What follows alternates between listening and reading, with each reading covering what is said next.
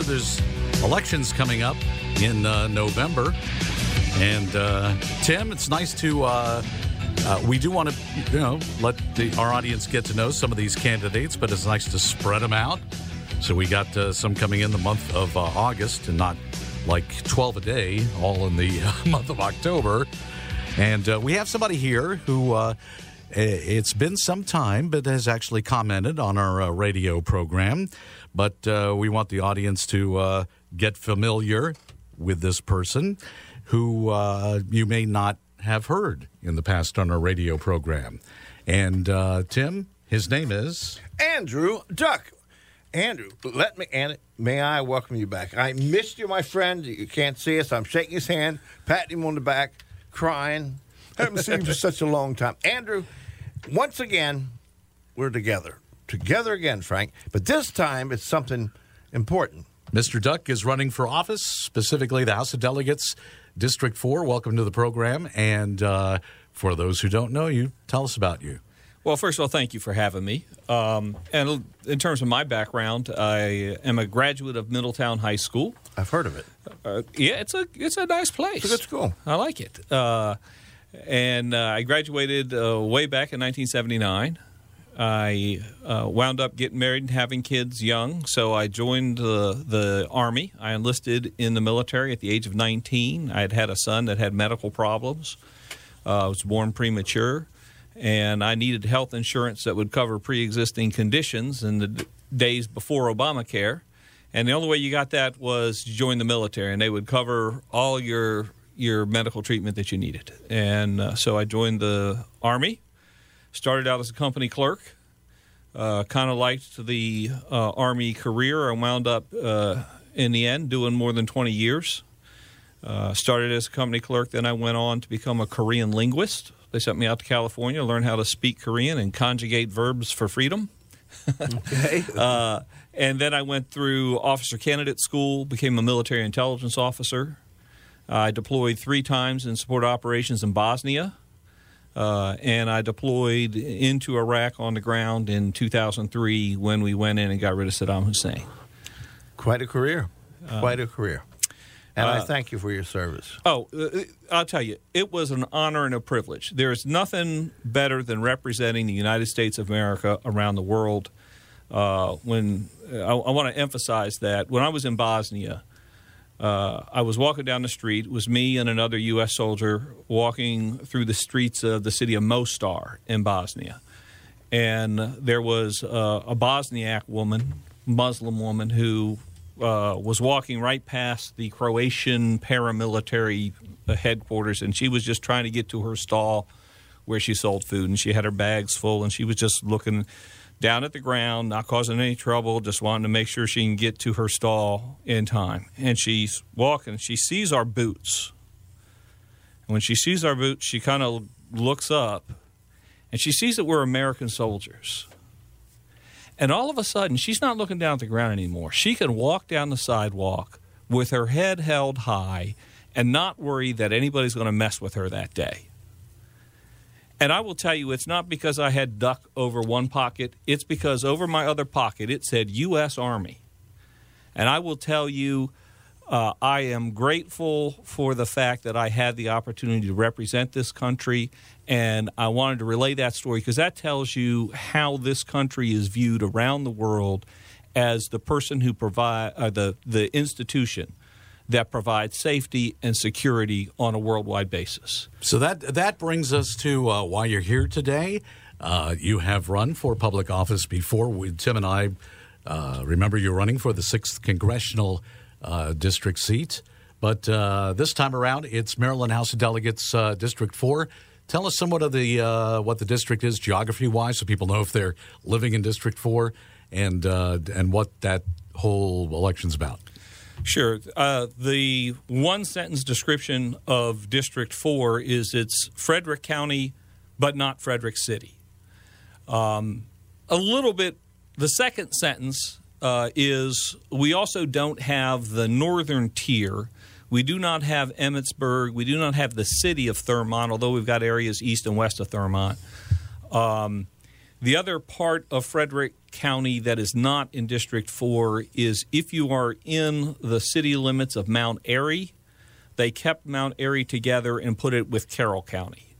So, but other than that, if you're not in Frederick City or short, just briefly outside of, just a few miles outside of Frederick City, then you're going to be in District 4. So it's and that's most why of there's 3 delegates coming from that area. That's correct. There are 3 delegates and 1 senator in District 4, and it's at large. So they don't have it. It's not a 4A and 4B situation. And 3, which used to be 3A and 3B, that is now consolidated. And so much of what used to be part of 3B is now in 4. That whole area, Adamstown, Jefferson, down to Point of Rocks, is now in 4 because the population of Frederick County increased 18% between the 2 10-year censuses. And in 4, it actually increased more than that because 4 had the lion's share of the growth. So it was about 22% increase in population in the area that is now part of 4. All right. What about, I wanted to ask you this question. I'm going to give you a moment to think about it as we're going to take a break here. And I want to know about what you think is the major issue concerning Frederick County, from the state issue. We'll be coming right back. For House of Delegates Andrew Duck. And some more questions. I gave you that little test there to think about on the break. What and from Annapolis now, you'll be a state official. What do you think the problems are facing this county? Well, when you look at Frederick County in particular, Frederick County has a problem with infrastructure. We've grown, as I talked before about the district changing with that increase in population. The infrastructure is not keeping up with that. Even as we've tried to add school after school after school, even now if we build out everything that's currently in the pipeline, we still have temporary schools, temporary classrooms. We've got problems with our roadways not being able to handle the amount of traffic that's on them. I will tell you, for those folks who work down in the D.C. area, the commute on I-270 is horrible. I was going to say unbearable, but somehow we bear it. I will also tell you that, and so we need to fix it. I'll tell you, I don't support the toll concept. I'm absolutely opposed to tolls. People should be able to get to work without having to pay an extra fee for it. We have a duty to provide our constituents with the ability to move from point A to point B in a reasonable amount of time, and we should find another way to fund it. We've got the infrastructure bill that's been passed at the federal level. We should be able to get dollars from that in order to make the improvements that we need to 270. We also need improvements on all of our roads, Route 15. I live out in Brunswick. I'll tell you, 340, the off-ramps and on-ramps to Route 340 are dangerous. They have no merge area. That's on the list of things to fix, but it hasn't gotten to the point where they're implementing that. So Mr. Duck, what you've identified some of the major issues. What can you do for us in Annapolis to rectify them? Well, what we need to do is we need to make sure that the infrastructure money, the state is getting infrastructure dollars from the federal government over the next 10-year period in order to improve our infrastructure. We need to look at the bridges, the roadways here in Frederick County, and because of that change in population, we should be able to go down there and make the argument that we need that money to accommodate that growing population that we're facing. What about the tax problem? Maryland is taxing people that businesses move out because of our increased taxes. The county taxes are horrible. And what does Andrew Duck say about the taxing issue? Well, I will say I keep hearing the argument that businesses are leaving the state because of the high tax rate, but we always have more businesses than we had before. They said that when we started taxing the millionaires at a higher rate, that anybody earning $1 million was going to move out of the state. We went from being number 4th in people who earn $1 million a year to being number 1 in the people who earn $1 million a year. So I sympathize. You're talking per capita. Well, first of all, I want to point out that we should be easing the tax burden on people who are in the middle and lower incomes while we What's that focus. number? What's that number? What's that mean? Well, if you're over $400,000, and I heard somebody commenting on this as I was driving in, and they said, regular people earning $400,000. Well, I'm sorry, I'm a regular person, and I do not earn $400,000. What's your net worth? I don't know. But your net worth is over that. I mean, you have a house, obviously, and there's $350,000 at least. But you don't get taxed on your net worth. You get taxed on your house. There have been some and let me make sure I point out, there are proposals out there to tax people based on net worth, but all of those start at $10 million net worth or more. So far. Well, I mean, we can dream up any kind of possible thing that might happen. Right, but I want you to say, I would be against that. I would be. That's so. Let me. So I would be against that. Good. I support. I would be willing to have a 1% tax on those people who have $10 million, $100 million, $1 billion. Part of our problem that we have in our economy is that the money is all getting concentrated in the hands of a very, very, very few people. You've got people like Elon Musk and the guy that runs Amazon, Jeff Bezos, and a handful of other people who have billions and billions and billions of dollars. Right. And if that money, if they don't spend the money they have and put that back into the economy, then the economy starts slowing down. So we need to make sure that money is if it's not being reinvested, and that's one of our problems is that it's not, then that's part of the problem that we have with a general lack of vibrancy in the economy. Now, we've got a pretty vibrant economy right now. We added 500,000 jobs last month. We are seeing employment pick up where if you want a job, you can get a job. Right. And that's the first step. What should then happen is we should start that competition for a good employee should start having people have higher wages. And what we're seeing right now is inflation on the price side, but not as high, not as rapid of inflation on the wage side. And that's a problem. And I'm glad that we got an anti-inflation bill put forward. But that's at the federal level. Right. Here at the local level, one of the things that I want to see, and these are things that have been started in the legislature already.